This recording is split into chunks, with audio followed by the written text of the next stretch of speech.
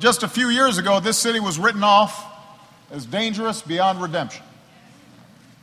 The city trapped in a downward spiral. When Camden becomes more successful, prosperous, safe, and educated, New Jersey becomes more prosperous, safe, educated, and hopeful. From WNYC and New Jersey Public Radio, it's the Christie Tracker. Come to New Jersey. Even if you make $400,000 a year, we'll tax you like a millionaire. You want to get something done? You got to reach your hand out and be willing to compromise. I'm going to go upstairs, I'm going to open a beer, I'm going to order a pizza, I'm going to watch the Mets. I'm David First, here with Matt Katz, who covers Governor Christie for New Jersey Public Radio and WNYC, and Tom Moran, editorial page editor for the Star-Ledger. Later, we'll be joined by Zeke Miller, political reporter for Time, for a close look at Christie's foreign policy speech in New Hampshire. But what's going on? President Obama comes to Camden to highlight the local police department, and Christie gives a major speech on foreign policy. Tom Moran, are they essentially switching jobs this week? Well, I think Christie knows that he was damaged in the Republican base by the bro hug he gave President Obama after Sandy, just before the election with Mitt Romney. So he's going to go nowhere near any sign of affection for Obama at this point. So when Obama comes to Camden, he skedaddled.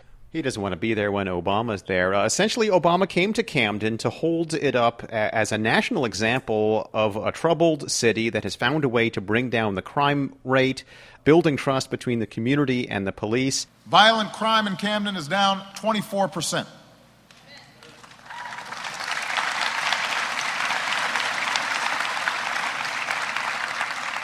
Murder is down 47%. And he's not the only one who has been boasting about what's happening in Camden. In a city suffering from epidemic crime, we acted boldly. We terminated the city police department and, partnering with the county, put a new metro division on the streets with 400 officers for the same price we were paying for 260. That's Governor Christie from this year's State of the State speech. Matt, can you break down the changes to the police force in Camden? It's been 2 years since the city police department was disbanded and the Camden County Police Department took over. That's right. Early in Christie's term, there were major budget restraints statewide. As a result, Camden could not afford to pay its cops. They rely almost entirely on the state government to fund their budget, and they absolutely cannot afford to pay their cops. So there were massive layoffs. I mean, nearly half of the police department in the most dangerous city in the country was laid off. And the murder rate went through the roof, shattered the records for a place that already had a horrible homicide rate. So George Norcross, the political power broker there, comes up with this idea to get rid of the police department entirely and have it a new department created by the county board of chosen freeholders. And that's exactly what happened. A new county police force was created, came in. They were able to get rid of all the old union contracts for the cops that the Democrats down there said were too onerous, so they were able to hire cops cheaper. They got more boots on the ground, and as a result, there actually has been a reduction in crime. There are questions about whether there's been more excessive force, so at least the complaints have gone up. The cops say that's just because there are more cops, so obviously there's more interaction with people. The ACLU has concerns about people getting tickets for riding bicycles without bells, which apparently is illegal. Who knew? So it's not a perfect picture, but it's one that politicians everywhere apparently love. I mean, Christie has spent more time in Camden than anywhere else besides Trenton in the last couple of years. When he found out that Obama was coming to Camden to, bask in the glory of this new police department, his office sent out a series of press releases making sure everybody realized this was his baby, not Obama's. This is all his thing. Monday, when Obama was in town, the governor was sending out tweet after tweet, reminding people of the speeches he's given in Camden about the police. I've been involved with the city of Camden now for 12 years as the chief law enforcement officer on the federal level in this state, and now as the governor. And I can tell you that I have never seen a more hopeful time based not on words but on deeds. Politicians love the Camden story, but people I know in Camden say, wait a second, the story still is still being written. Yeah, I'd say it's worth noting, Matt, that where there has been significant progress in Camden, but not in any other major city in New Jersey. This is a real accomplishment. I'm not diminishing it in any way, but this was a local initiative on the part of George Norcross, the political boss down there who you mentioned, that Christie supported. To his credit, it was another example of Christie, making deals with Democrats. But the rest there, Newark, Elizabeth, Patterson, where crime remains disaster, and there's been no similar progress. It's also interesting to me you have a Democratic president coming to town to laud this, and what this is, when you boil it down, is union busting. They had to fire half the police force because the police union would make no concessions on pay and benefits, so they abolished the department and set up a new one. That's, if you're a factory owner and your people strike and you fire them all and set up a new factory with a new workforce, that's called union busting.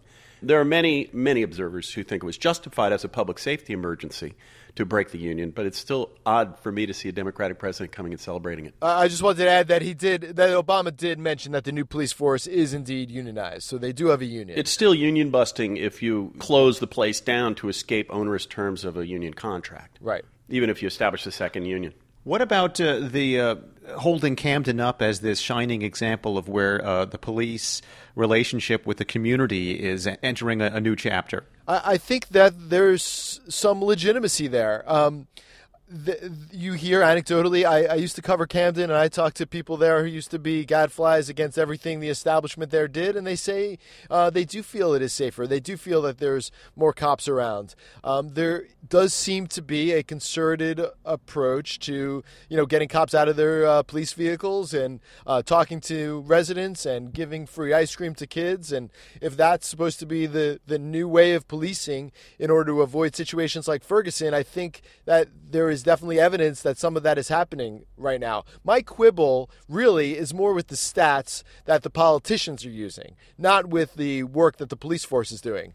Murder is down 51% in what was once called the most dangerous city in America. They keep referring to 50% drop in murders, but what they're talking about is a year 2012, when murders skyrocketed because the very politicians who are now praising this success created a fiscal environment that forced them to lay off a bunch of cops. And now that worked, they go back to the stats from the crisis that they themselves created. So this is what the critics say, and I understand that to a certain extent in terms of the politicians using the stats, and that goes from Obama to Christie to Norcross, without giving the context of what really was happening in that aberrational year when murders went up so high.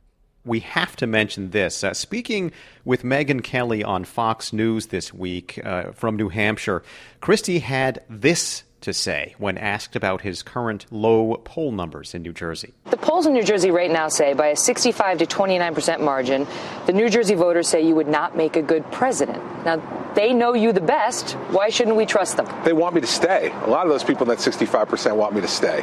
And I've heard that from lots of people at town hall meetings. Don't leave to run for president because we want you to stay. But they say you would not make a good president. No, I think people hear the question they want to hear. People hear the question they want to hear, he says. They didn't quite understand this question. Tom Moran, does this answer test the absolute outer limits of America's tolerance for spin?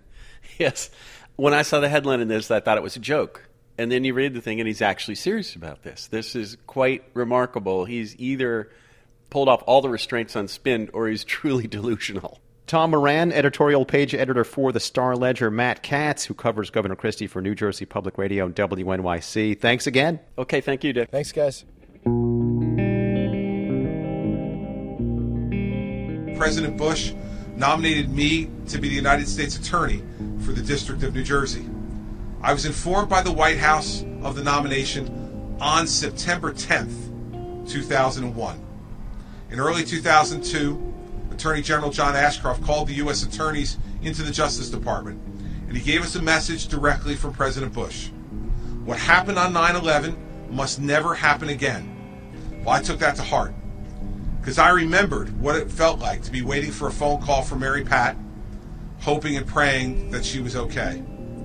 I know what it feels like to lose people when they should be safe. This is not theoretical to me. I lived it. I lived it in my own home. Everything changed that morning in September.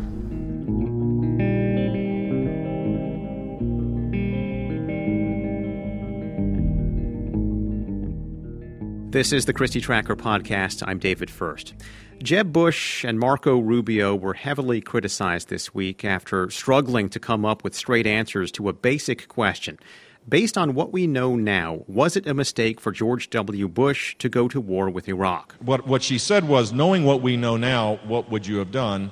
Whatever I heard, it was translated, knowing what you knew then, what would you do? The question I was asked is what you know now. Well, based on what we know now, I think everyone agrees. Was it a mistake? Was it a mistake to go to war with Iraq? I'm asking you. Yeah, I understand, but it's not the same question. We just heard Jeb Bush, followed by Senator Rubio on Fox News. By contrast, here's Governor Christie responding to the same question last week asked by CNN's Jake Tapper. I want to directly answer your question because that's what I do. If we knew then what we know now, and I were the President of the United States, I wouldn't have gone to war. But, we don't get to replay history. This week, Governor Christie delivered a speech on foreign policy in New Hampshire, and he tried to continue to highlight that contrast between himself, the straight-talking ideas man, and candidates like Bush and Rubio. We're joined now by Zeke Miller, political reporter for Time. Welcome. Thank you for having me. So was Governor Christie able to distinguish himself in New Hampshire that I'm the guy who can deliver straight answers and has a clear vision when it comes to foreign policy? He certainly didn't skirt around some of the finer details on things like how large the military should be, that some of his competitors are maybe a little less willing to offer specific numbers on. The other thing that stood out would be, Christie was as strong a proponent of various NSA spying programs, going so far as to say, that he's used many of these programs as a federal prosecutor and that they work, and saying that they should be, in fact, strengthened rather than weakened. This is a big debate in Congress right now, and different courts have expressed their views on the program, too. But right now, that debate is dominated by intellectual purists worried about theoretical abuses that have not occurred. It was interesting when he was talking about how he used these programs. That seemed to be a place where he was trying to show that foreign policy is not a foreign idea to the governor of New Jersey. This is a governor who deals with, in the New York metropolitan area, who deals with the threat of terrorism often. Foreign policy is always an area where sitting governors have an issue. When you're a senator, like if you're Marco Rubio, you're on the Senate Intelligence Committee, you're read into all of these classified government programs. If you're a governor and you don't have experience in Washington, you have to look for other places. So you take foreign trips like the governor has taken a few times. You hype up your experience as a federal prosecutor in the metro New York area and post 9/11 world where you're involved in terrorism prosecutions, you're being briefed on them. And certainly that differentiates himself from some of the other governors who have really never been exposed to these programs and certainly have never used, say, Section 215 of the Patriot Act, which, that's the program that became a big deal about 2 years ago, where it was, the federal government collects telephone metadata and uses that to track patterns in phone calls. And that's one of the things that the White House has been trying to roll back under public scrutiny, that Governor Christie says, I used it, it works. In fact, we need to do more of this. Let's look at some of the other things he talked about. Increasing defense spending. He highlighted the U.S. relationship with Israel, harshly criticized President Obama's handling of that relationship. President Obama seems unwilling to stand up to anyone in the Middle East except for Prime Minister Netanyahu. It's embarrassing and it's dangerous. He also criticized Obama's eagerness for a deal with Iran on their nuclear program. Iran might not have the bomb right now, but their influence is absolutely radioactive to the world. Is he articulating any of these issues differently than other candidates or potential candidates? This is basically Republican Party orthodoxy right now. The only differentiation between Governor Christie and everyone else is, he said, there should be at least 350 ships in the Navy. Those levels of specifics are almost sort of a dog whistle to a certain segment of the Republican right, the neoconservative wing, that has been sounding the alarm about the size of the military for several years, that has been critical of its own party as much as they've been critical of Democrats for the budget cuts that have taken place.